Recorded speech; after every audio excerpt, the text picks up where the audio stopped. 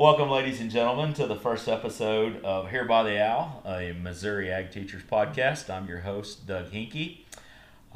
Thanks for joining us. Hopefully this will be the first of many. Just a little bit of background about the podcast. I kind of had an idea several months ago about another platform as a way to get Missouri Ag teachers to get to know one another, and just thought that we needed a way to interact, be able to get to know each one of our peers, and so thought this would be a good way to get to know one another. So hopefully you enjoy what we get put together here on episode 1. Today I'm joined by our first guest, Mr. Jon Wilson. Mr. Wilson teaches down at Gainesville, so it's a pleasure to have Jon here with us today to be guest number 1. Thank you very much. So, I know we've had a busy day. We've been down here at NBATA in Springfield. We just got through with our award ceremony and our relief fund auction. So, just kind of come back, decided this would be a great time to record. Been trying to get together all summer to do this, and so anyway. Hope that it's a quality product that you guys enjoy. So, Jon, why don't you tell us a little bit about yourself? You know, where you're from. What about your family? Well, we live in southern Douglas County. We've got a small beef farm down there that we've been working on. Been there since about 2001. I'm married. My wife, she's involved in agriculture as well. She works for the Natural Resource Conservation Service. We have 2 boys. I've got a junior in college. He's in the Ag Ed program at Missouri State University. And then I have a senior in high school, and he's very active and involved in the FFA. And so we just, we kind of stay close to the farm. Got a lot of livestock to take care of and don't stray off too much, but that's kind of about us and the family. Well, good deal. Hey, why don't you tell me about your ag ed experience, and if you had an ag ed experience. We've got several of our colleagues in here that weren't involved in ag education in high school. But anyway, why don't you give us tell us a little bit about that experience? Well, it's funny you ask. Growing up, I grew up in Shannon County, Missouri, a little town named Eminence, and Eminence did not have an ag program. About halfway through my high school career, we moved to Licking, Missouri. And Stan Cody was the ag teacher at that time at that school.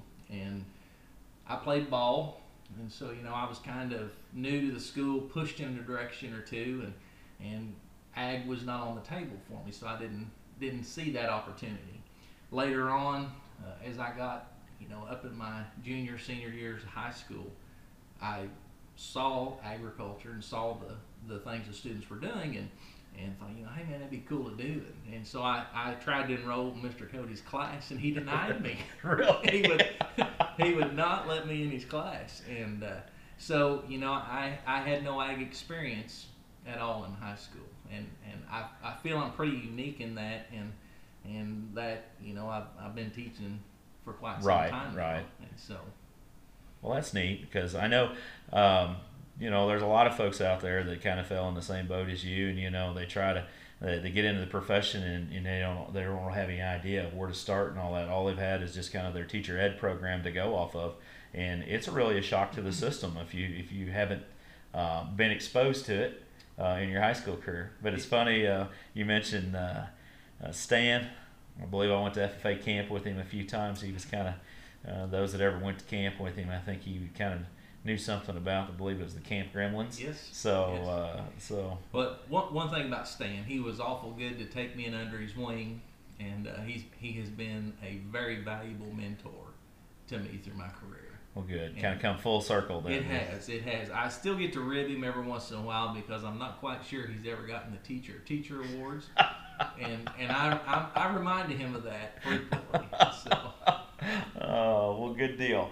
So, you went ahead and you graduated from high school with no ag ed experience, and so where'd you go to college?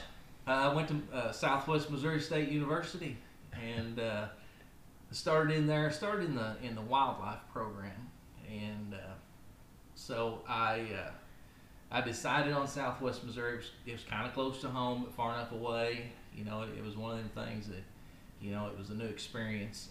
I wanted to go into wildlife, but this was back in the mid '90s, and we were seeing some hiring freezes in the state. We were seeing some issues with getting employment, and to be honest with you, I dropped out of school at a point, and I just quit and went into industry and started working due to the fact that all these guys were graduating with their wildlife degrees, Right. and they weren't finding employment. And so I'm actually a college dropout. Well, I can kind of understand. Although I didn't quit, I started out as an animal science major, and at the time it looked like all the animal science degrees with people with a BS in animal science either had to go on to get a master's degree in order to find a job, or they went to work for PSF or Murphy Family Farms, and I just, that really wasn't what I wanted to do, just work in the swine industry. And my ag teacher had really pushed me pretty hard, Mr. Steve Schneedemeyer, who just retired last year. He said, you really ought to think about ag education, and it didn't really hit home until after I got to the University of Missouri, where I graduated from. Got to rib you a little bit about that Missouri State, and I forgot, Southwest Missouri State. It'd always be Southwest to you, is that exactly? Yeah. So, and anyway, so what did you do anything? I mean, so you dropped out, came back to Southwest Missouri State. I did, and when I came back to school, I was really searching, and I had one of those advisors that would really sit down, and as we would visit and talk about future plans and goals, he started mentioning ag ed. Not having an agriculture background, as far as high school and FFA, it was something that I had not heard a lot about. I was very interested in working with the youth. At that time, quite involved in our church, working with youth programs, Sunday schools, and it was something I really enjoyed. And to kind of back up just a little bit, when I was in the wildlife program at Missouri State, they offered 2 tracks. You could go through biology department, or you could go through the ag department. And I went through the ag department. So my freshman year, I started getting some introductions to agriculture classes, activities, those kind of things, and it really struck a chord with me. So as this advisor began to discuss my options with me, it became one of those things. It was pretty evident that this was an avenue that I was thinking I'd really like to go down. Well, it's good. I mean, it's kind of funny when you sit back sometimes and you look at all those experiences and life experiences, and how life takes you one direction, and then how you come back and take a new role. Now, is it right you were on the rodeo team in Southwest Missouri? Well, I had a college rodeo card, and I thought that was something that I really wanted to engage in, and it only took a few bad wrecks to change my mind. And so to say I was on the team, I guess, yes, I was on the team, but I don't know that I could be called an active participant. Okay, what event? Bareback. Bareback. Yeah, of course. Were you influenced a little bit by Chris Ledoux? Maybe a little bareback Jack? A little bit, yeah. A little bit? Okay, yeah. I kind of was there. I never got on a horse. But when I was a senior in high school, me and some buddies, we got into the kind of that rodeo lifestyle a little bit, as far as really liking it. And the closest we ever came is we rode my buddy's Hereford show heifer and his Hereford bull, and did it in his show barn at night. Kind of took a neck rope and fashioned it as a bull rope, and kind of had our own little jackpot. And so I was a bull rider once, and a heifer rider, I guess you could say. There you go. The little side note to that is we decided to do that one night before the ACT test, and let's just say I took a pretty bad fall, and I didn't score so well the next day, set to a 4-hour test. But anyway, so Missouri State, you graduate the second time, or you graduate after coming back with an ag ed degree, and so where did you go to work? My first teaching experience was with the Chadwick School District, and it was a brand new program.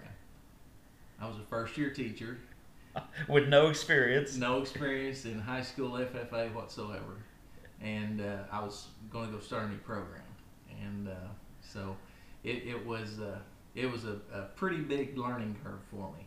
Luckily, you know, those of you that went through the traditional teacher training institutes know that you got a block program, you got a lot of good friends on there, and I had a lot of good friends that took me in, and helped me, Yeah. helped guide me, and I could mention names, but I know I'd leave people out.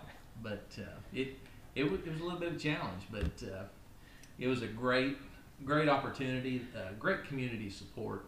It was an awesome experience. A small little school, lots of kids active, and it lacked a little bit of support from the administration, and so In a new program? in a brand new program, yeah, it was an odd situation.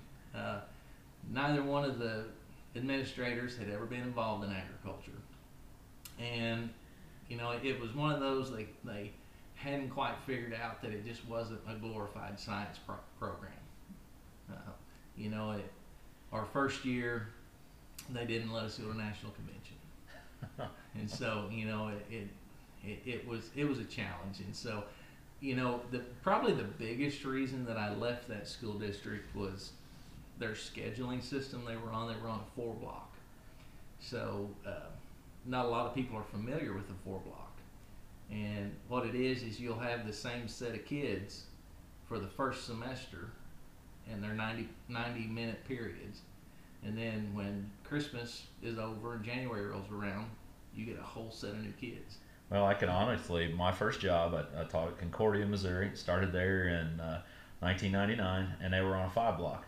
So they were 5 75-minute periods every day for a semester, and then you switched over. And so I understand there's a lot of challenges there. It's pretty hard, and especially we were a fairly new program, and so it's kind of hard to build those traditions and things like that, especially when you only see kids maybe one semester. Yes. I really tried to get that, hey, I need my Ag 1 kids both semesters to really try to lay down that foundation.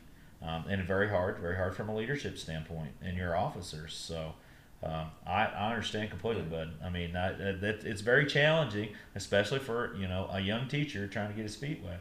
And I can only imagine what it's like when they shoot you down and don't let you go to national convention. Yeah, it was pretty hard. It was pretty hard. So after that, I was commuting to get to this job, and there was an established program that came open, same distance, better road, rich traditions, good history, and I was able to apply for that job in Gainesville, where I'm at now, and I've been in Gainesville since 2000. Cool.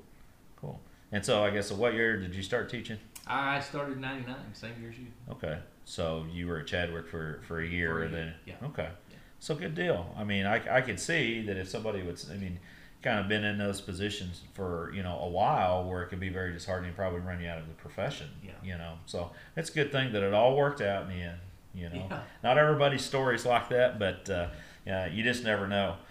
So you said you left school there for a while, and you said you went out into industry. So tell us about those job experiences.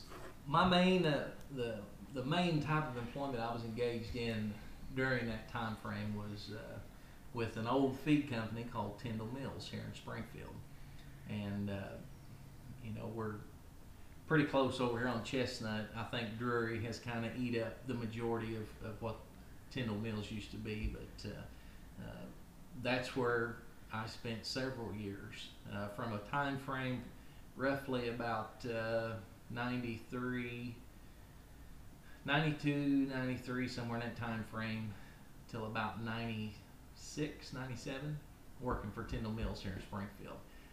Worked at the farm supply store, loading feed trucks, loading feed for farmers, and just kind of hands-on. And I loved it. It was a great opportunity. So what was the defining moment to make you decide to go back to school? I mean, you like the experience, you like what you're doing, but I mean, there had to be some sort of aha moment that says, I can't do this anymore. There's something else that I'm being called towards. Yeah, there was, a lot of it had to do with working conditions, the environment, not the physical labor, not that. It was just who was around. It was a constant turnover. I'm kind of a guy who is a creature of habit. I like steady go, in that feed industry, I was working with a lot of kids. And when I say kids, we're talking just high school kids. And we had constant turnover, so we were constantly retraining, constantly working, and it just got to the point, where I was like, man, there's got to be something better than this, and so we were newly married, probably a year, whenever I made the decision that I wanted to go back to school, and it was really scary because that's a huge financial commitment. Well, sure, absolutely, especially if I'm working in a decent industry position. Now, was your wife working for NRCS at the time? She was. Yes. Okay. Yeah, she was. And so I think that defining moment would be that work environment, that was surrounding me at the time. Kind of the last thing is as we kind of finish out, so where you came from type of deal. How were you as a student coming back? I mean, compared to before? It was totally different. It was completely different. I had a totally different mindset, and because you just became a non-traditional student, didn't you? I became a very non-traditional student, and it was one of those things. I graduated with, and they weren't kids, but I'm several years older than a lot of the kids that were on my block with me, and it was a different experience. I had different responsibilities. We had a home mortgage. I had a wife. We were starting a family. There was a lot of things that was riding on this, and so. And a lot of things your classmates didn't. I mean, they couldn't relate to. Right. I went from, my first few years in college, my graduating GPA is extremely low because of that, and then I went from, having a 2.0 or something, a 2.35 to making 4.0s from coming back in as a non-traditional student. And if I made any grades lower than a B, it was shocking. Yeah. And it was just a maturity thing. Oh, I can relate absolutely. I was a much better master's student than I was an undergrad. Yes. And it was probably a better undergrad as I matured, in those last couple of years than before. Mm-hmm. But I think everybody's got to go through those growing pains, and you learn from those experiences. You do. So. And it gives you a little bit of insight and maybe some life lessons that you're able to share with your students.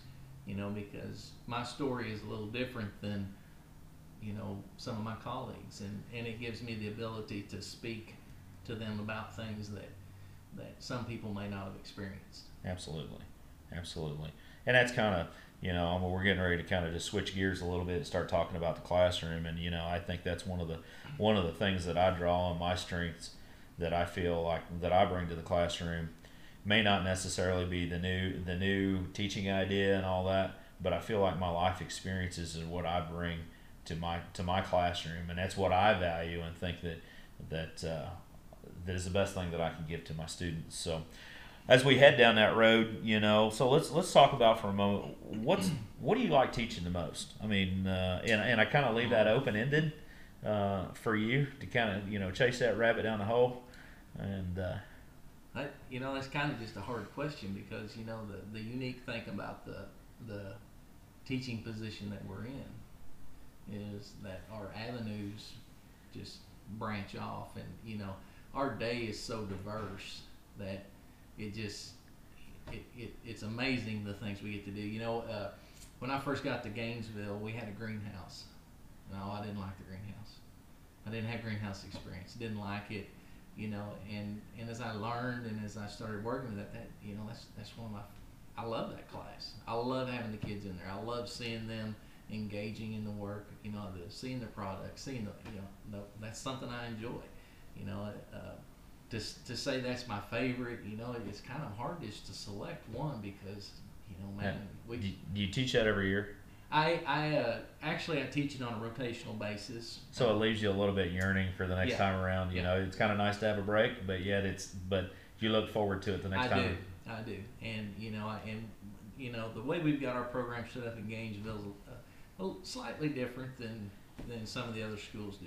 But it has to do with course offerings and allowing selective process for our upperclassmen. But yeah, we teach it on a rotational basis. Probably, and this kind of goes back to my first choice of college. I love conservation. The area we live in lends to that. We sit between two lakes. There's more timber owned by the government around us than anything, and so conservation is something we really enjoy. And it's one of those classes. I teach that as well, and I can't say that I've ever taught it the same way twice. Right. I use some different curriculums and bring it in, and I'm trying to find the thing that really piques them, what I think is relevant today. And so, but it is one of those that kind of lends me. It's nice when it's over. It's nice to have that year break. Gives me a chance to refresh on that curriculum and think, okay, now how can I do that better? Right. What can I really use to pique those kids' interests? So good deal. Now let's flip the coin on this and go. If there was one thing that you never had to teach again, what would it be? Oh well, again, that is just. I can honestly say that 22 years into my profession, that I do not have a class that I do not like to teach. Well, that's awesome. And I know that's probably not the answer we're looking for, but well, let's not even look at it as a class. Is there one unit within the class that just makes you just grind your teeth and just man, I really hate that. Because maybe it's not practical anymore. Maybe it's something that you keep saying, man, I need to pull this out because I don't see the practicality in it. And let's be honest, I hate it. Is there anything like that? I don't know that there is. I think that over the years as I've grown as an educator, some of those classes that I struggled with them because, going back to my experiences, I may not have been as familiar with them. And so, as I've gotten deeper into my career, the more studying, the more researching, the more things I've done myself to prepare has eased that burden quite a bit. Well, I think if you really want to put your finger on it, it's that if you're going to be an educator, you got to be a lifelong learner. Absolutely.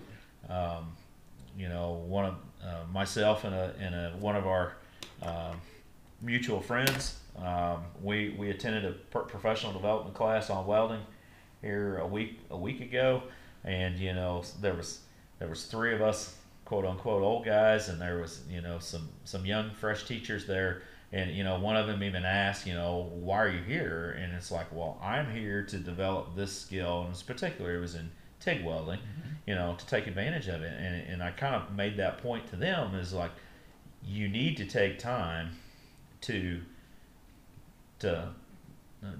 learn and not be afraid to ask questions and do that all the way through your career, or you get stagnant. Right. And so and it was a great opportunity, and honestly, those PD opportunities that we have in Missouri, and I've done some in some surrounding states, those are some of the most valuable memories that I have because of not only the content knowledge, but the people that I've shared those experiences with. Absolutely. And so those you young folks that are listening to this, listen to us old guys and take advantage of those professional development opportunities that you have available to you.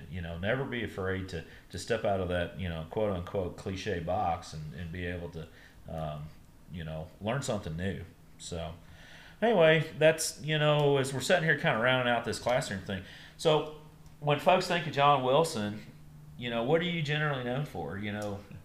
Well, the thing that I'm probably most known for is probably legislation, probably something to do with politics. I know that has nothing to do with the classroom, but usually when people hear my name, that's probably what they associate it with. Right, but if I'm looking for an expert, if they're saying, you need to go talk to Jon Wilson about this, whether it's, is it like the Grasslands contest, or is it probably going to be poultry or parliamentary procedure.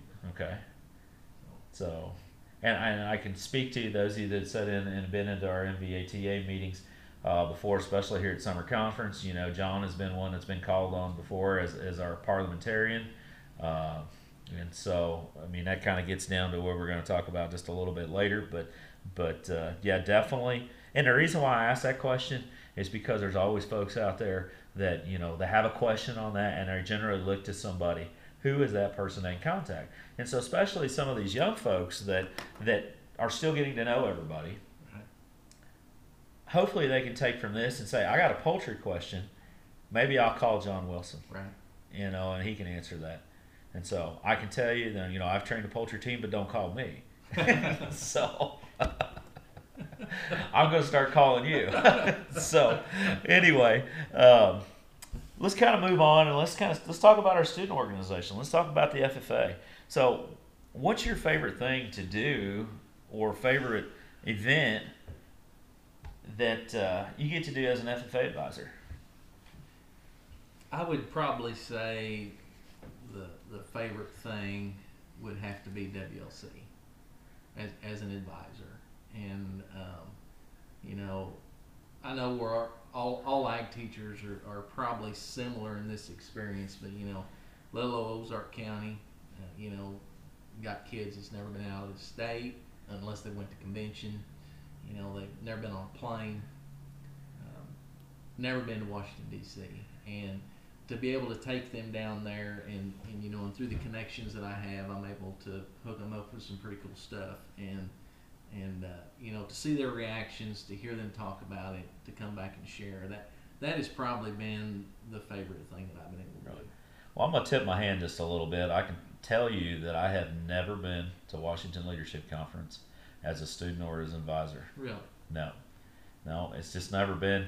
I mean, I think there's a lot of aspects about DC that are pretty cool, but you know, camp has kind of been one of those Right. things that's really that I've enjoyed. Right. But just I don't know what it is, John. It's not that I'm afraid of the big city, but maybe I'm afraid of the big city just a little bit, kind of a little bit out of my element. But you know I need to go and at some point in time and experience that in some capacity or fashion. But you know, it wasn't. My sister went, and my mom actually went as a chaperone for our FFA chapter when I was in high school. Of course, she's about 5 years younger than me. But no, I've never went, and you know, kind of let my teaching partner kind of handle that deal, and just say, you know what? Well, there were several years she'd go to DC, and I'd plan a hunting trip. That would be a week I'd take vacation, and I'd be perfectly happy out in big sky country, you know, looking at blue skies, thinking that she's in the concrete jungle. But Right. but anyway, that you know that's neat. I know it's had a big impact on a lot of our students, Yes. and it just for the reasons that you stated there, and so. I'm glad, and I know you've made a lot of connections, and probably could give one whale of a tour out there yourself. So, but that's pretty cool. There again, so is there? Well, you mentioned poultry because I was going to go back to, you know, when people think of you, what kind of contest or event, and you said, you know, parliamentary procedure and poultry. You know, is there anything else you consider quote unquote expert or? Well, I don't know about an expert. You know, there are some expectations. You know, and we have a wall of plaques, and you know, and we have some areas that we fare very well in. You know, being a single teacher department, it's kind of hard to be an expert in everything, and so depending on the year, depending on the number of teams we have, you know, that kind of dictates how well we perform. Well, absolutely. But you know, it would probably go back. Parley is something that I'm pretty fond of. You know, I get a lot of parley questions from people, conduct of meetings. Yeah, I was going to ask, are you going after the conduct of meetings? I mean, as far as a way to try to start building those traditions. You bet it is. Yeah, it's a great opportunity. You know, and we're not the best, but you know, we know what's going on. Entomology, poultry, those are three that we hit pretty hard, pretty regularly, and you know, it's kind of expected, you know, to be somewhere in the top three whenever we. So when you talk about poultry, and I know you say it's kind of one of those passion things, do you have any poultry barns that are, you know, in your county around Gainesville or? We have we have a turkey barn, but as far as chickens, no. And I'll just flat out tell you the reasons I like poultry and the reasons I like entomology is there's no guesswork into the contest. The rules are laid out before you, and if you know how to grade, if you know how to do the things that are spelled out for you, it is a very cut and dry contest. As opposed to a livestock contest, which is very subjective, exactly. Yeah. And it's the things are you can see them really well, and then all of a sudden go somewhere and the officials are laid down a little bit different. Exactly. And everything, and that's the difference maker. Exactly. And so I understand completely. Yeah. And so I was advised by some mentors in the past. These are some areas that you might want to look at. They didn't say, hey, you need to do this, but they really opened my eyes to some of the things that were more not more practical, but more less subjective, I guess. Because you're looking at ID on bugs. It is what it is. Well, absolutely. Yeah. So I would think you go back to the parley, go back to the poultry and entomology. Those are probably three things that people in my district, in my area, would probably know me by. Okay. We're going to kind of maybe switch gears just a little bit. What do you think is the biggest change that you've seen in your teaching career regarding FFA? And I know as we record this, there's been some controversial things, and I'm kind of trying to not really look at this from a let's say a political or a social point of view. I guess I really don't know which direction that I'm headed because I don't want to turn this podcast into that kind of podcast. Sure. I want it more informative, and and anybody that really knows us knows that we're very opinionated individuals, and we probably we don't leave anybody guessing. But I mean, there's definitely been some changes, and when I talk about changes, it can be anywhere from our area change. You and I have both seen that and been on that's been a part of our teaching career where we expanded the number of areas we had and it changed things, or maybe it's a state degree. That's a relatively new change for us.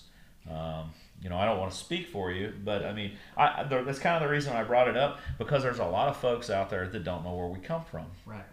They don't understand why we become the old jaded old guy that sits in the back of the meeting who's kind of a little grouchy, because they don't really realize that, hey, we've been here and now we're here. And so anyway, I don't want to speak for you. That's kind of what I. Well, I think you could probably agree that in the time that we started teaching, career development events have evolved immensely. Right. And I think this is just. I think that we've seen some changes in those, and in the fact that we've strayed a little bit from our traditional ways that we did, and we're kind of chasing the way National does things. And so I've seen that change. The state degree change I saw, and and that was something that personally I felt was a good thing. I believe it's a degree, and if a student meets those qualifications, then and you and I have had that discussion before. It's not that, and I'm not gonna go down that avenue a lot, but I mean, ultimately, I think it's what had to happen. Okay, right. Given the situations that were becoming present, it's what had to happen. I'm okay with it. We're still yet to see the repercussions of how that's going to affect American degrees down the road. And even to some degree, we're right here in the middle of this COVID-19 thing, and so we've missed a lot of activities and things, and so there's a lot of things to be sorted out over the next several years. So, the career development event thing, I was one several years ago that I thought that we ought to picked up on the wildlife CDE that Nationals had. I thought that my students at both schools that I've taught at, I thought they would grab a hold of that thing and run with it, and there just never really seemed to be,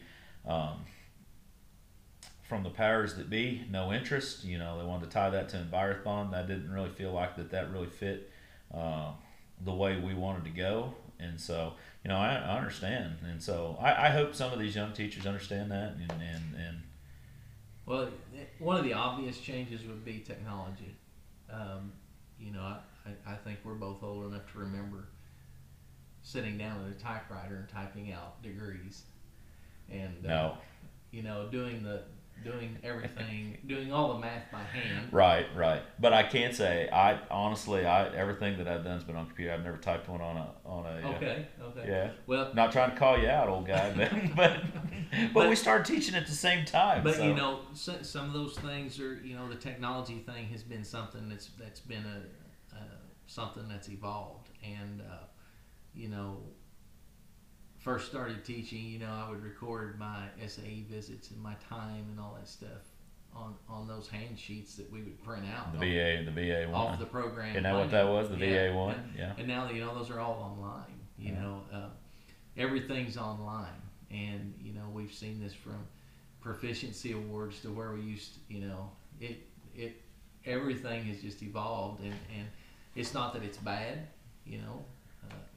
It's something that we have to relearn. That's what I was going to say. That's probably been the biggest challenge. Just kind of when you think that you've got all your ducks in a row and you know Right. how to do this and it becomes old hat, we've picked up a new way and we've got to relearn that. And so, you know, I have students who gripe about doing record books, and all I have to do is go over to my pigeonhole to where I've got record books from 2002, where they're all done in pencil on the green and pink pages, and they're all done by hand, you know, and the kids are like, oh, maybe this isn't so bad, Mr. Wilson.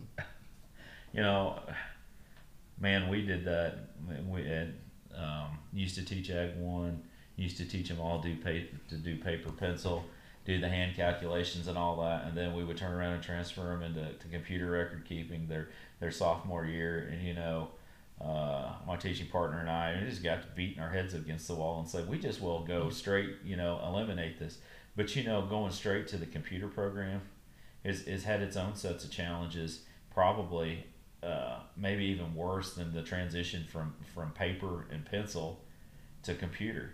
And part of that is I think, you know, my own personal opinion is you know, these kids are tech savvy to some degree, but yet they don't know how to use Excel and, you know, Word and things like that I assumed that when they come out from junior high that, you know, they've been around a computer all their life, that they should just gravitate and know how to use that. Right. And that's not the case. And I mean, it's gotten worse. And really, if you want to point fingers, I mean, what do? From a search engine standpoint, all they know is Google. Right. You know? And so, yeah, I agree. The technology thing, and I don't think it's really, I mean, it's not going to change. So, all right, we'll get away from the FFA side unless there's anything else, you know, as far as that is that you'd like to touch on. So we're going to roll into this, you know, your professional and your professional roles and your professional career. You know, you've got a professional resume that's a mile long, and you know whether I know you're pretty humble about it, but you know there's a lot of folks that don't know your background, what all you've been involved in, and I would like to start that whole conversation with a big thank you, because it takes individuals like you who are invested in our profession to speak out, and because there's a lot of people that don't, and I would like to lead this discussion off to say that, you know, your professional involvement on a committee level, or actually on an exec committee level, is actually where we got to know each other. You know, we didn't teach anywhere close together. Didn't really have any other interactions, and really probably before that, the only interactions is we were, you know, friends with the same people, but really didn't have any interactions together. And it wasn't until we both was on exec committees and Region 4 conference, things like that really got to know one another. Right. So I did want to lead that discussion with that, and I do want to thank you for your service to our profession, because I don't know that everybody realizes the value that being involved has on our careers and in our organization professionally. So, but going with that, you know, let's start at the local level, you know, because there's some folks that do get involved in local leadership. So, and I talk locally at the school, and maybe you've been so covered up with everything else you don't get involved in school. But anyway, I'll let you lead from there. Well, you know, on the local level at the school, I've been on various committees. Most recent committees I served on was the Superintendent's Advisory Committee, and it was one of those to where had a new superintendent, was coming in making some changes, and we would get together as a committee and discuss those, how they were going to affect ideas, brainstorm. And so just about every opportunity I've had to be a mentor to new teachers in our district on the local level.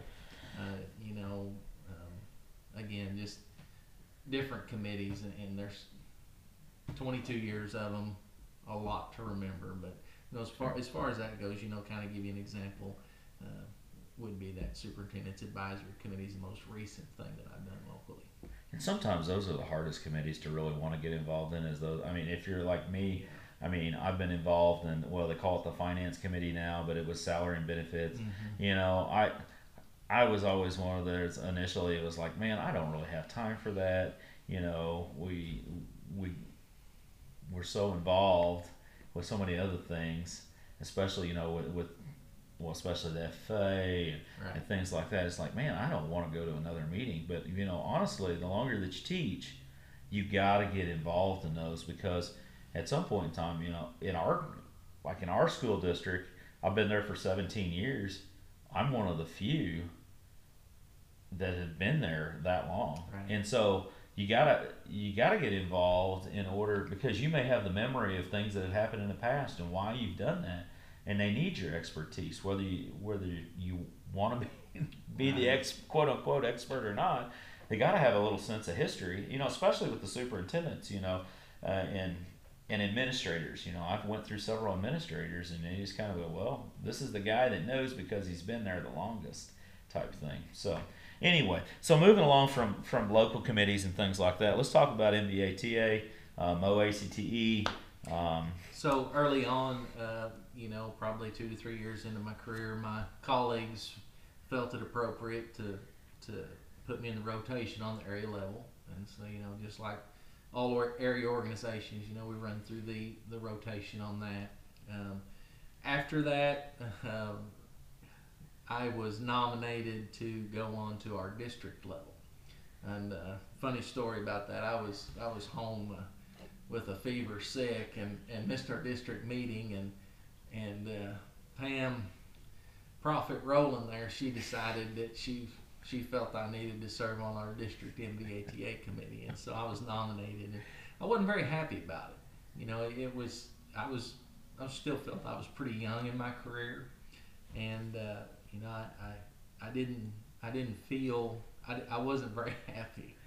But as it turned out, that experience was probably one that really changed my view and outlook on agricultural education. And it was something that really got a hold of me. After I went through the district rotation and served as president, it came our time to elect a secretary-elect for the executive committee. And so, I think I was probably 10 years into my career then whenever I was nominated for that out of my district and voted in. And so at that point in time, I started serving on the executive committee. Upon my completion of that, our legislative chair was retiring, and our executive committee, as I was leaving, asked if I would fulfill that role. And so in summer 2012, I believe it was, I started serving as our MBATA legislative chair. And I filled that position for, I think it was 4 or 5 years, took a brief break, and I stepped back into that position in 2019. So what's that been like? I mean, because I know those of you that don't know, that with that legislative position, legislative chair, you spend an awful lot of time in Jeff City, don't you? I do. I'll tell you, probably, it's people don't realize the amount of time that it takes, and there's a lot of things that are left undone at home. There's a lot of times you're out of class. I might get a call on a Sunday night and say, hey, we got a committee meeting in the morning, can you be there? And you miss a lot of school, you miss a lot of opportunity with your kids. You get sent to Washington D.C. and that's time away from your kids, and there's a lot of things that take place with that position, and I'm thankful for it. I enjoy it. I really feel like someone needs to tell our story about agricultural education. I'm willing to do that. It doesn't scare me to do that, and it's something that I enjoy to do. Well, good. Like I said, we sure appreciate it because we need folks like you that are advocating on our behalf and then make a positive, portray us in a positive image. Because it'd be very easy to just stick somebody on there that didn't want necessarily to be there, and if they don't want to be there, that doesn't always go well either. Exactly. But anyway, that's and then as we're recording this, you're up for election for the Mo ACTE president-elect. Is that correct? I am. Our ag division, it came to our rotation, and in order for our MVATA to be eligible, we have to provide 2 candidates, and one of the qualifications for that is you have to be a former president of our association. And so and I'm glad you brought that up because I'm sure that there's a lot of young teachers that don't understand that. Right. That we just can't put up a random person out of our 400 and some odd members Right. to just fill that role. There is a finite amount of qualified candidates Exactly. that to fill that role to represent our division. Exactly. Yeah. And so, again, it's stepping into a little different territory for me. As running for this position, but it's something that I'm willing to accept the challenge, to see what we can do to help out Missouri ACT as well as our ag teachers. Well, good deal. I hope your year of service is pretty chill and it goes pretty easy without any major hiccups, which I'm sure it will with you at the helm. So, anything else from the professional standpoint? Well, some of the challenges that people are not aware of, and I know tomorrow I get to go up and I get to talk to our organization about donating to the PAC organization. That's our political action committee. That fund is purposeful for a reason, and in about 2012 we were under the direction of leadership in the Department of Education that kind of had a target on career and technical student organizations.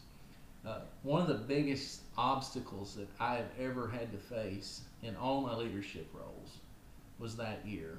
A lot of people don't know this. Some people may not remember this, but at that time, they were trying to strip the career and technical student organizations away from DESE and remove them from the Department of Education, which would, it would harm our organization. And so that year, I was president of our association that year, and that's kind of how I got into the legislative side. We had to fight tooth and nail against the commissioner to try to save and salvage what was ours and what needed to stay where it was. That was the year my son was in 6th grade. I can remember at sixth grade graduation, my wife took my phone away from me because for a constant 2 months it was nothing but phone calls and trips to Jeff City. And the big thing I remember about that is I'm a tightwad. I'm kind of a cheapskate. I'm still on the old Alltel plan with Verizon. I'm grandfathered in, so I have a limited amount of talk and minutes. I had a couple of phone bills during that time just because of legislative activities on my cell phone, to where my cell phone bill was over $400. Oh my God! And so, it was a constant battle, and I can still remember those kids in class. I'd get a call and they would, the office would buzz and say, Senator so and so's on the phone, and my kids were like, oh, there's Mr. Wilson saving the FFA. It wasn't the case. We were working for Moacti, but yeah. But that was a huge challenge, and I am very proud of all of the ag teachers that stepped up at that time. You know, the last 2 weeks of session that year, we had ag teachers in the Capitol every day. Huh. And it was a constant, you know, and we got legislation passed, which is unheard of at that time. Yeah. You know, that legislation was put through, it was passed, you know, and it protected our career and technical student organizations. And so it was something that we felt was a great challenge, but we also felt that it was a really great accomplishment. So correct me if I'm wrong. I kind of remember a story that kind of goes along with it during that time period. Your social media was, I believe you had a Twitter account. Yes. And well, fill me in the story because I don't want to miss. Go ahead. You'll have to remind me. I just seemed like that you had posted something on your Twitter account, and I don't remember, there was some comment or somebody from Desi, wasn't it? Was it from the commissioner or something? I mean, basically creeped on your Twitter account, and you know. Yeah. It was kind of weird how it went about. I mean, it was something to do that, one of those employees or there was the commissioner herself. I do remember because that, those folks that weren't involved, it was almost like Ag Ed versus the commissioner, and I can't even remember her name. I just remember at the time that she was one of the most disliked people amongst our community, and ain't it sad that we won the battle, and I can't even remember her name. Exactly. You know, so. It was one of those things that. You know, during that time, you know, developing friendships, relationships. I've still got relationships with those legislators, you know, and the people that stood up and took a stand, you know, and I could call on the phone and say, hey, we're going to do this. Will you be there? And you know, and ag teachers I did not know other than seeing them at conference and state convention, and we were up there at Jeff City. Telling these people about what was important and why we needed something, and it was truly, you know, it was a huge fight, but it was truly just a great accomplishment that really, you know, solidified my belief back to that PAC money, right? Back to those things that we did, and you know, and we sometimes we forget about those battles that we fought, and we see, we may not need to. I don't need to give $10, $20 for that. Yeah. You know, and you know, it's sometimes it's good to reflect and see the things that we did. And I sure hope that we don't have a major battle like that again. You know, we're, like I said, I don't really want to go on a political tangent, but really when we start looking at this COVID thing and the way our schools are handling it, and in the Missouri School Boards Association, what was their stance on electives, like, you know, last spring, you know, that they're not important. You know, we hope that doesn't come back to have an effect on us. But, you know, I think we got all the right people in place. I do. That if that becomes an issue, I think we can slightly nudge back and, you know, where we're at. And so, you know, I really feel as career and tech educators, we are in a great spot. You know, and despite the things that are going on in the economy, despite the things that are going on with budgets, you know, there is still a tremendous demand for our students. You know, there's a huge interest in our programs, and there is a tremendous interest in workforce development. Absolutely. And those are two things that not only Missouri ACT, but, you know, ag teachers, you know, and it is scary. It is something to be cautious about, but I do have that sense of relief knowing that, you know, the pendulum is kind of swung back in our favor a little bit. Yeah. And, you know, instead of us being on our heels, now we're kind of on our toes, and you know, and it's really a good time for career and tech ed. Good. And like I said, and I know I said it before, and I'll say it again, and, you know, as a fellow professional, or as you, I appreciate, because I mean, your sacrifice has been more than what most of the general public knows. And just like we talk about that 6th grade graduation, you know, I appreciate it, because I don't think you can get told that enough. So anyway, so we're going to dive off and kind of, you know, leave that your professional, you know, career, and let's really get to know Jon Wilson, the person. Okay, the guy away from the school. When you're not at school, what do you like to do? I know you mentioned earlier you got a farm and all Yeah, that, so let's yes. talk more about that. Well, you know, my goal is always, as a young person, was, I wanted to build something of somewhat value, that I can pass on. I've got two boys, and so we've been fortunate. We've pieced together 266 acres. It all joins. It's right there at the house, and so in our spare time, a lot of what we do is there on the farm. Working as an ag teacher, there's not a lot of free time. There's a lot of late nights. There's a lot of weekends you're gone, and so when I do have spare time when I'm not at school, it's usually spent on the farm, around the house, doing something of that nature.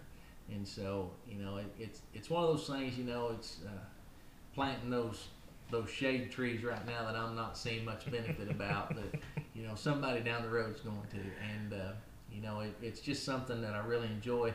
We run mama cows, and it's just a way for me to relax, a way to get away from everything. And it's something that that also brings practicality to what I do in the classroom. Right.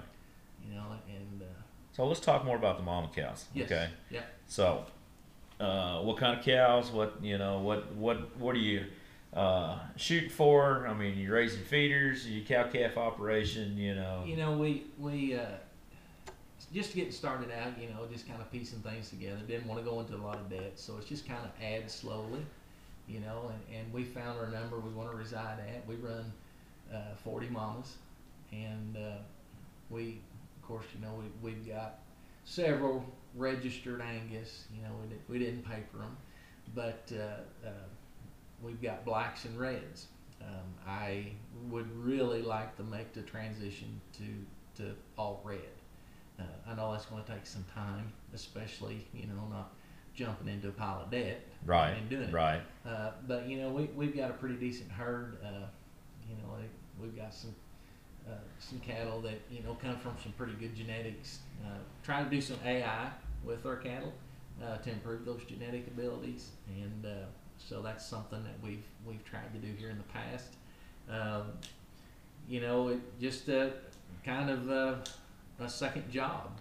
So what's your goal? I mean, you hoping to raise seed stock? You hoping to raise bulls and replacement females? No, we're just raising feeder cattle, and it's kind of funny, it's as busy as we are, it'd probably be a lot simpler to do something else, but through my wife's input, through her employment and the programs that we've been able to implement through her job and her expertise, it's made our life a lot easier on the farm than what it used to be.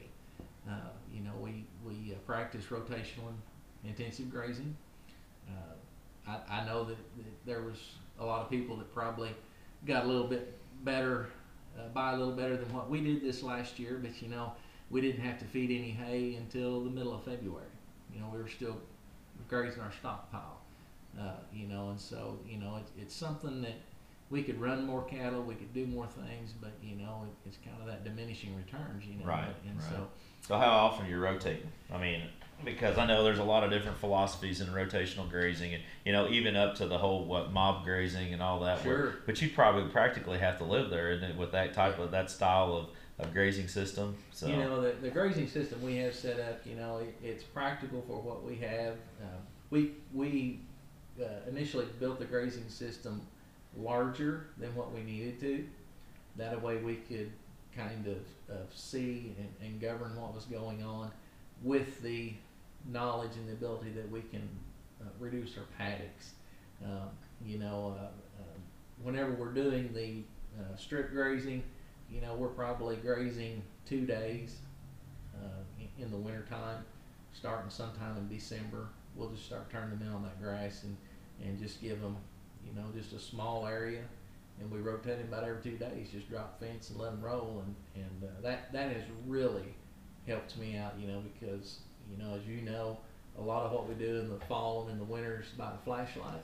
Yeah. And, you know, we're nighttime farmers, and so whenever you get home, and that's something that's very easy to do.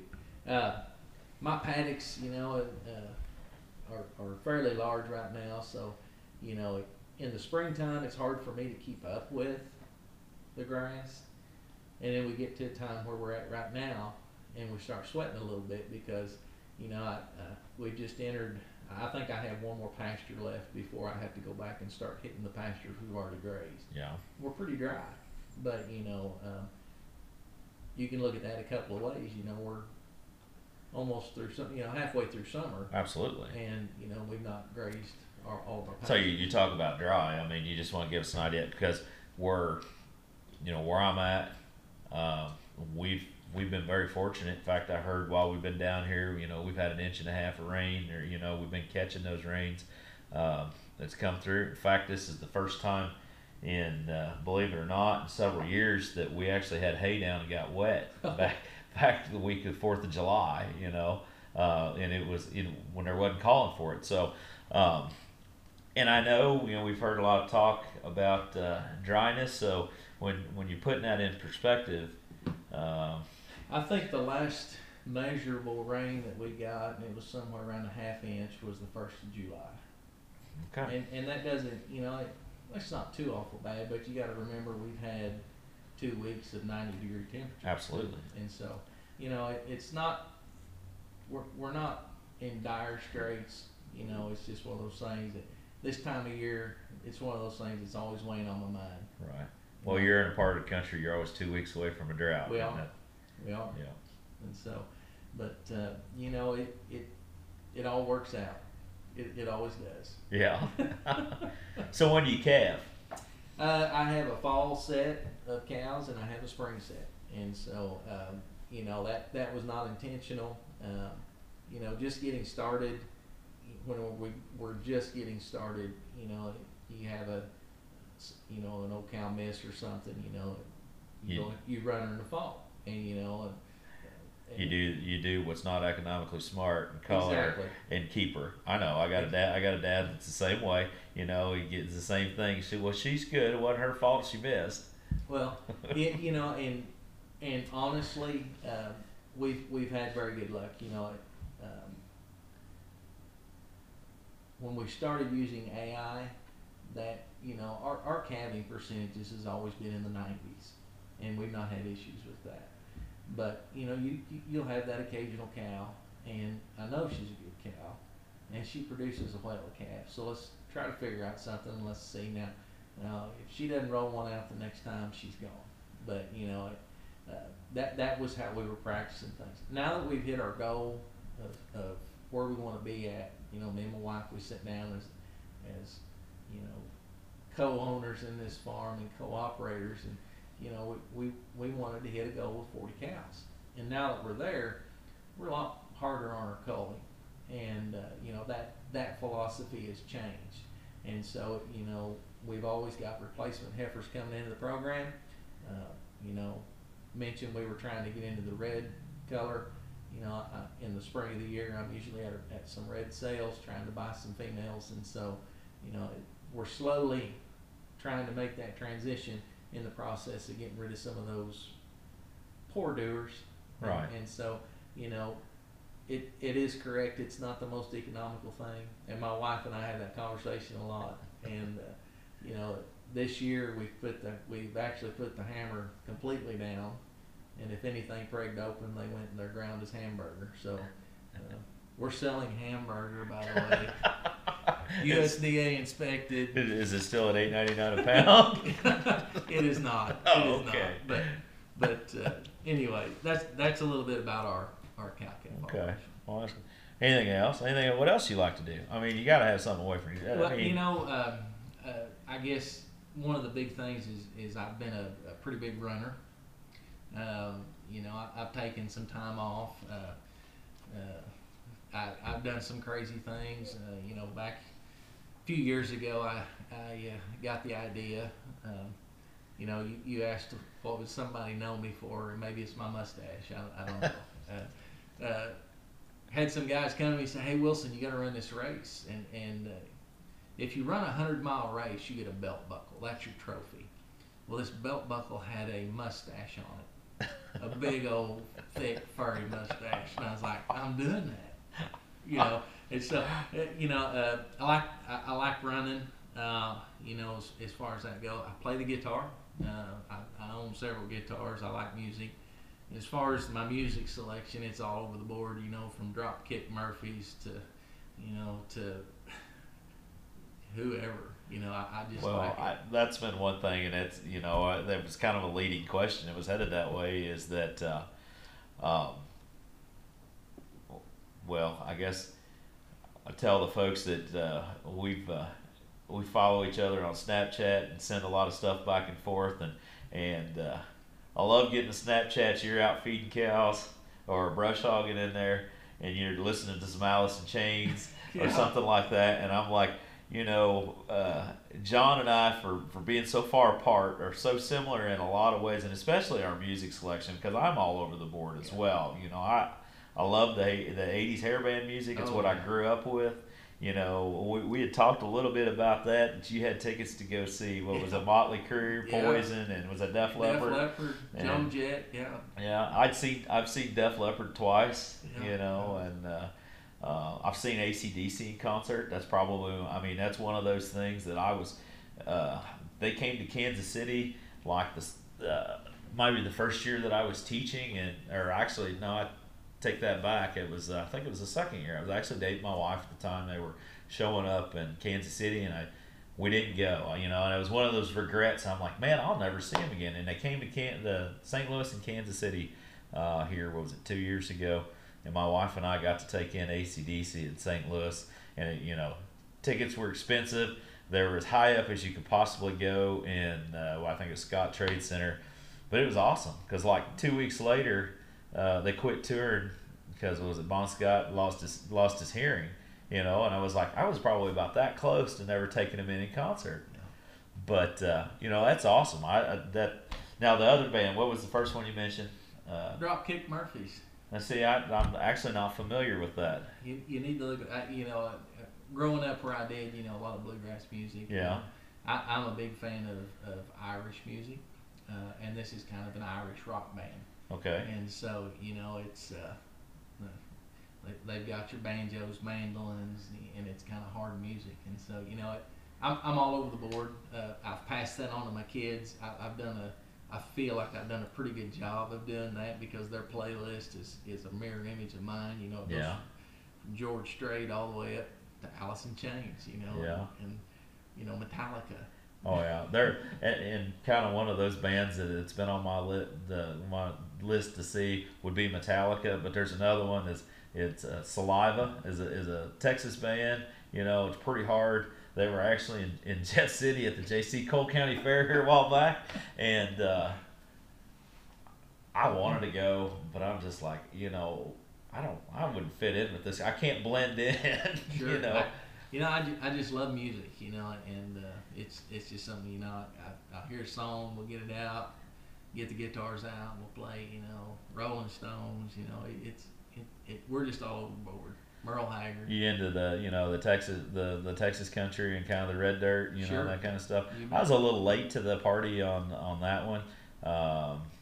Matt Hart, who actually taught at Marshall at one time, we were coming back from national convention, and he downloaded a bunch of stuff, and I'd actually been to see Cross Canadian Ragweed. They opened up for Dierks Bentley at the Blue Note, and I was just there was nothing about him that I liked at that concert. I was just infuriated.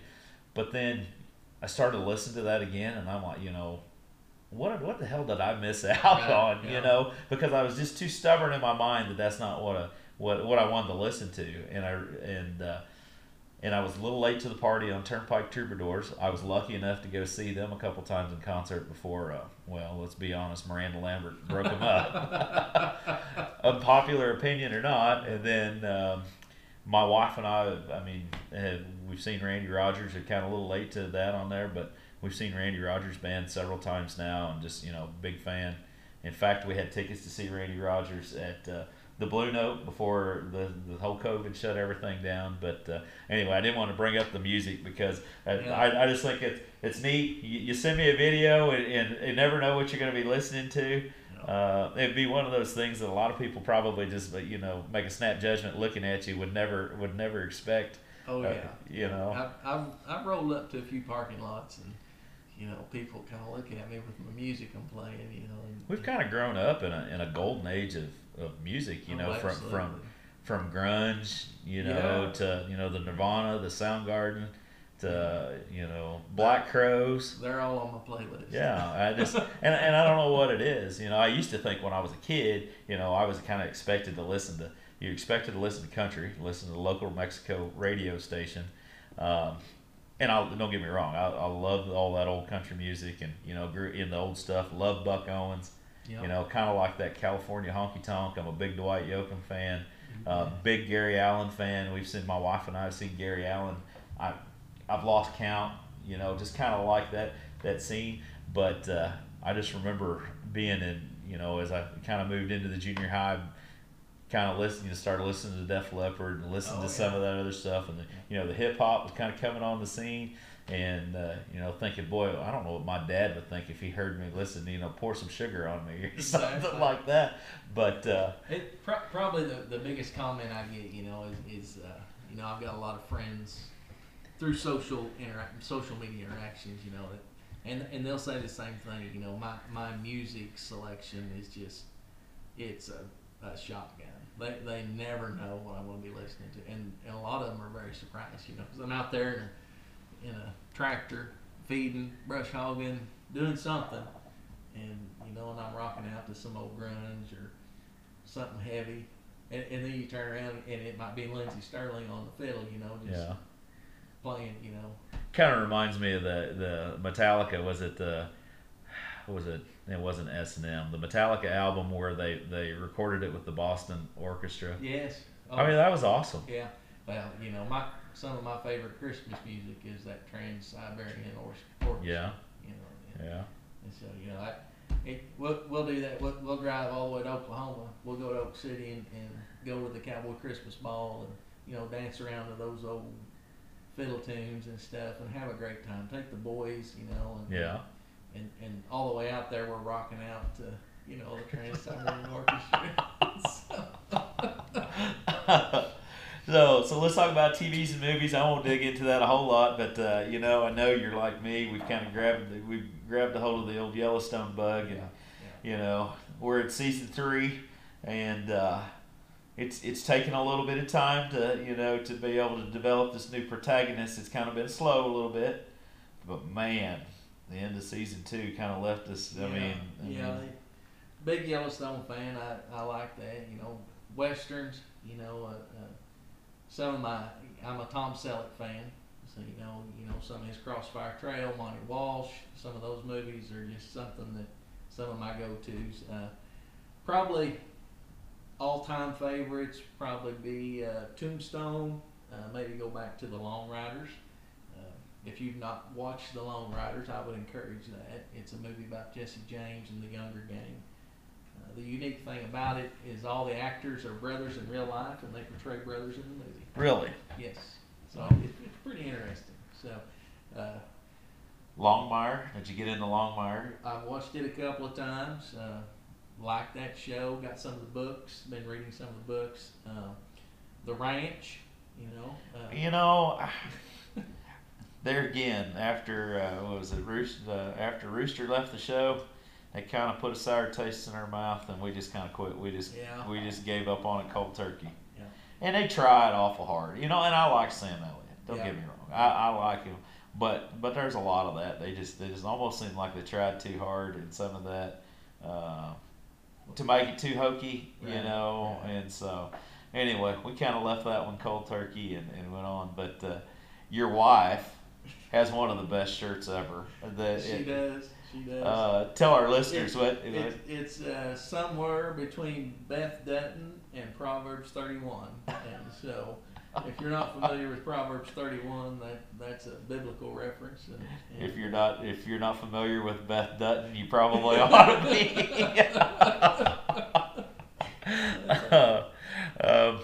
and I just kind of going back to Yellowstone. One of the greatest things about that is this, just and obviously it's not true to life and everything like that, but at least it gives some folks a little bit of glimpse into Western culture, and doesn't make everybody be out to be simpletons or anything. What a lot of folks view rural people, Right. When I started watching that, I was a fan of Sons of Anarchy, and I've watched that several times, all the seasons and all the episodes, and I think there's a close correlation between the two. Really? See, I started. I think I started it, and then I just, for some reason, I just never got into it, and I don't know. Some of those things you just got to be in the right frame of mind. You bet. And there's movies that have been that way. I tell people all the time. I was like, the first time I went with my wife, we went to the movie theater to go see Talladega Nights, and I said I never laughed a single time through the theater at Talladega Nights. But I want to tell you something about that movie that you may not know. I'm actually in that movie. Oh, really? Really? Really? You care to elaborate? Well, NASCAR fan. Never been to a NASCAR race, and came across these tickets. They were to Talladega. So me and a buddy skip work. We go to Talladega for this race. We get down there. Of course, it's huge. It's the biggest thing I've ever seen in my life. And we get down there, and the race is supposed to start. And lo and behold, they come across the loudspeakers. Hey, we're going to have a delay in the race because we're filming today. And I'm like, what?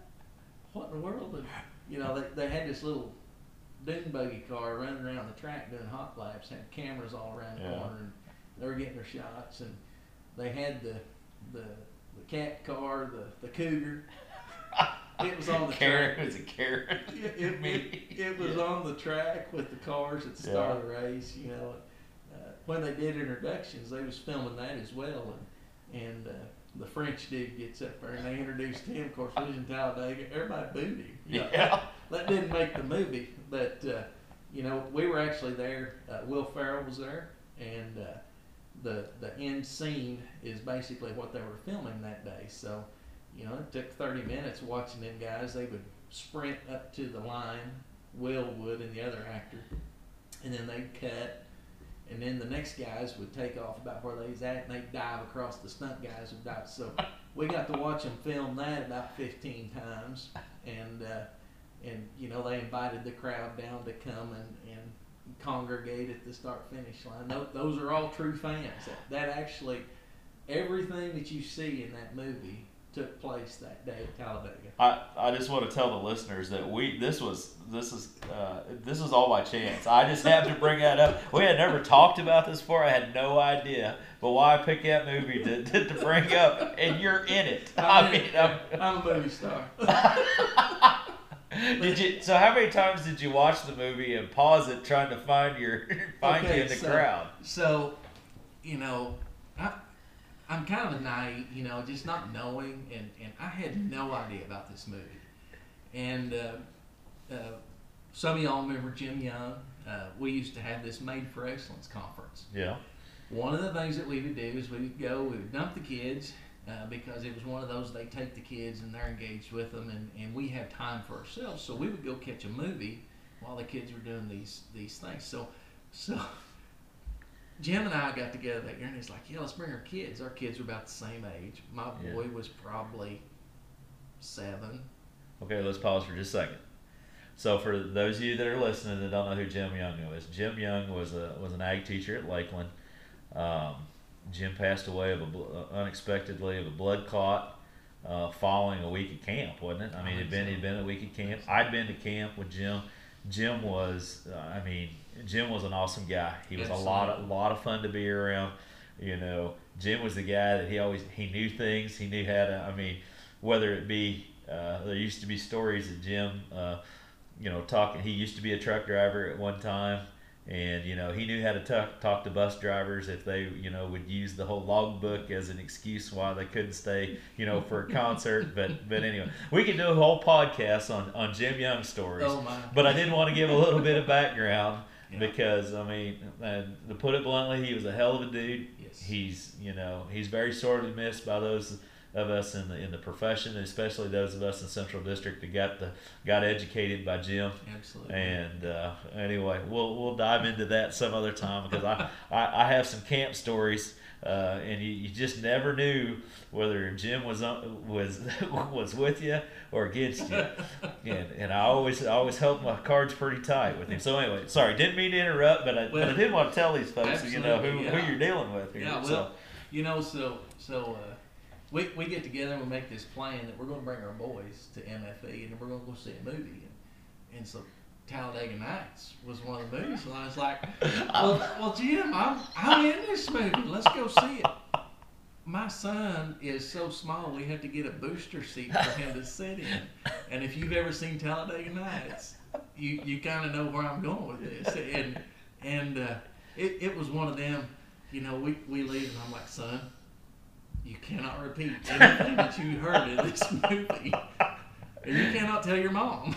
If you don't like Big Red. So yeah, that was one of my experiences. Yeah. But anyway, kind of got sidetracked. Yeah, I know, but this is just funny, because I don't know, you're talking about westerns, and I've always kind of been the Happy Gilmores and the Billy Madisons. Yes. Those were some of the best movies. The Other Guys was one of those. The first time I watched it, maybe it's just Will Ferrell, but the first time I watched The Other Guys, I didn't laugh, and I'm telling you and we own it now. Yeah. And my wife likes to say, well, let's watch The Other Guys again, and it's just there's so much. You're just laughing constantly. So. Well, a tradition that we've had at our house is on Christmas Day, as a family, we go to the movies, and so we used to have a movie theater in town. Didn't have to travel too far. We could go see something.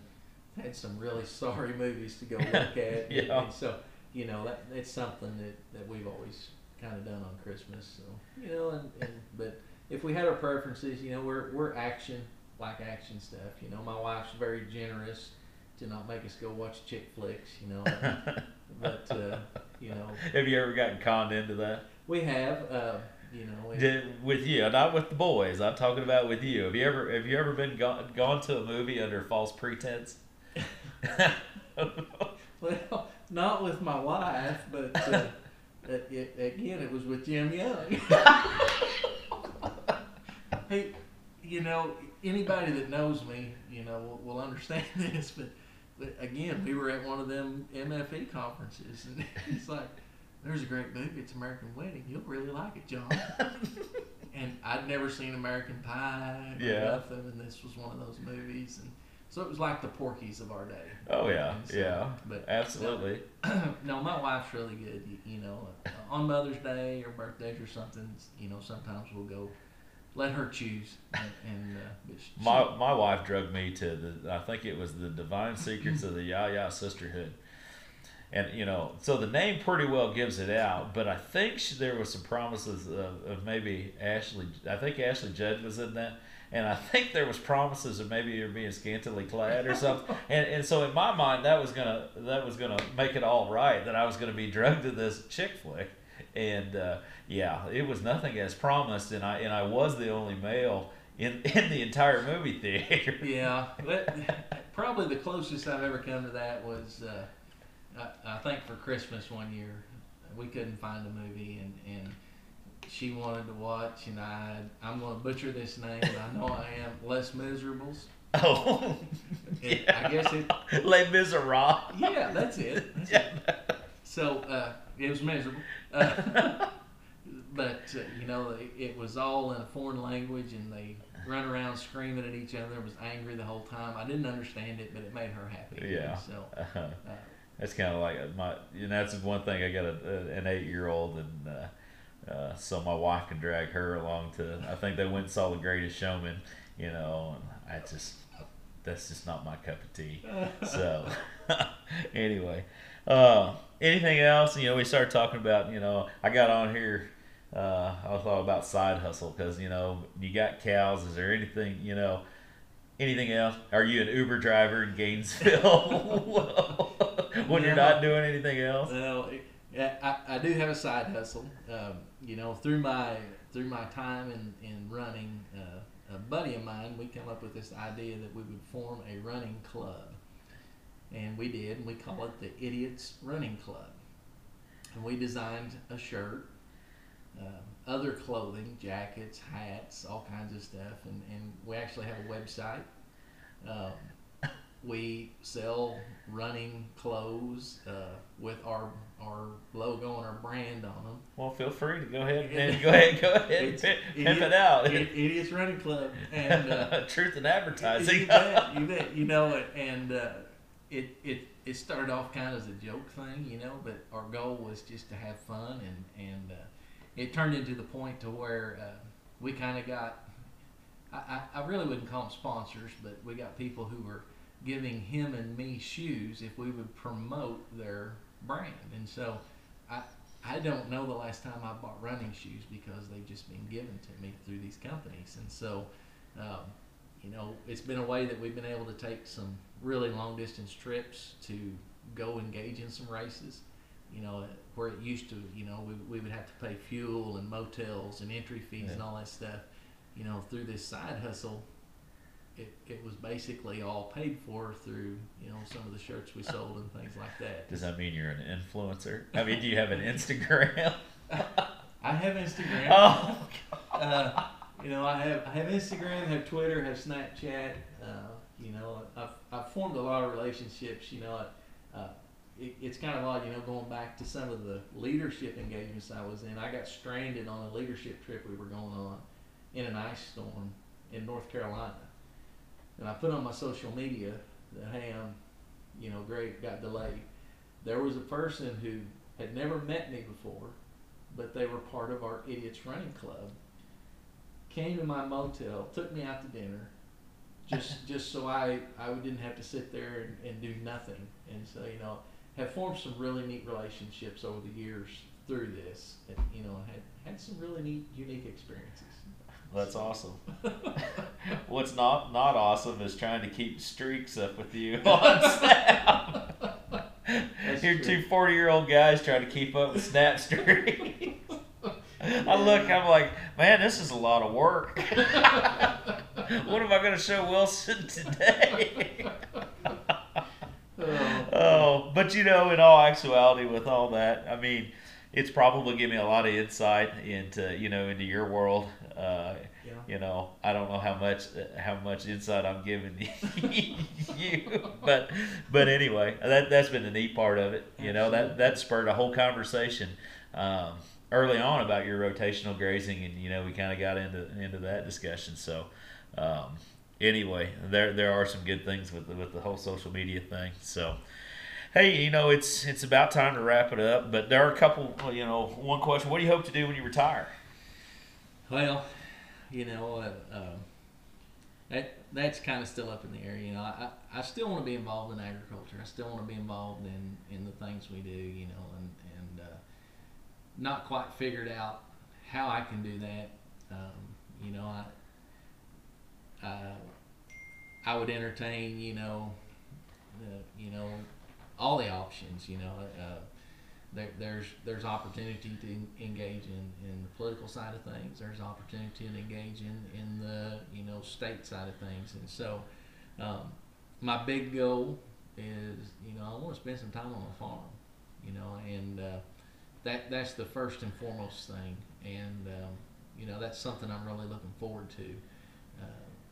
Like I said earlier, a lot of the things we're doing now is building something for the future.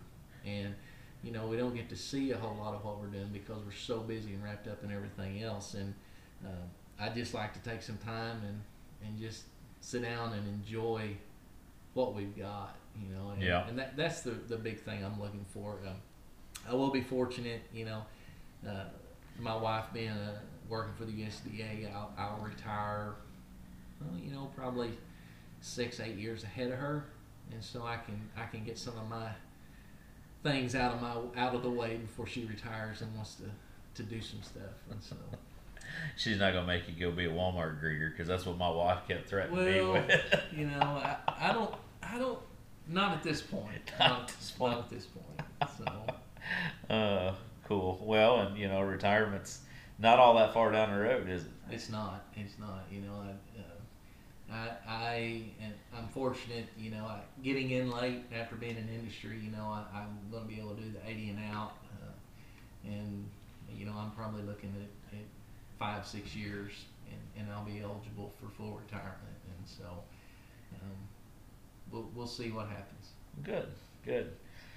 So we're getting ready to wrap this thing up. But you got a last piece of advice for any young teachers, or something you'd like to share that no one shared with you when you were starting out, that you want to make sure that you leave this podcast, leave it on there for those folks to take? Yeah, there's probably two things, and I think I forgot to touch on this earlier, but the one thing, we talked about the leadership roles, and probably my biggest takeaway from engaging in leadership roles, to where I had to travel outside of our state, was it gave me a deeper appreciation for Missouri Vocational Ag Teachers Association.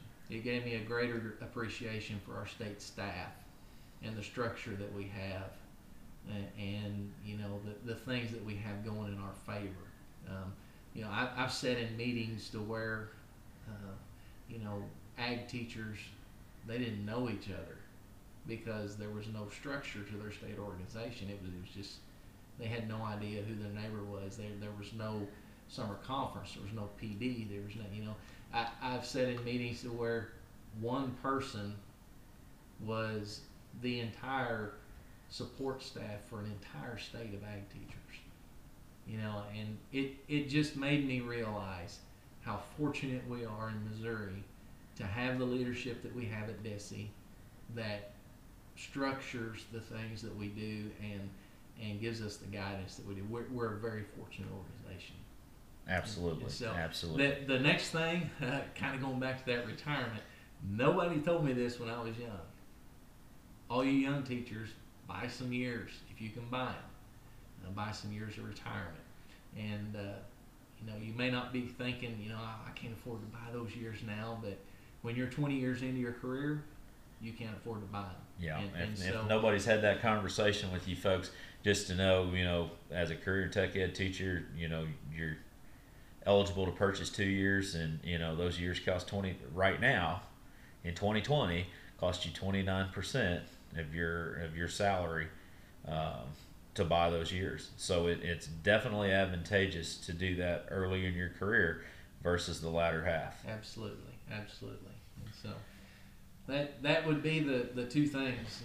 Don't shy away from leadership roles, because it will grow you as a person. It will grow you as a teacher, and it will do wonders for your classroom. Good deal. Well, John, it's been fun. This is episode number 1. I think we set the bar pretty high. I have plans in my mind for further episodes with other individuals, but I'll tell you what, it's been enjoyable. I appreciate your time. I appreciate everything you do, and best of luck going forward. Folks, thanks for joining us. I hope you find some value in this hour and a half conversation we had, and we'll catch you on down the road.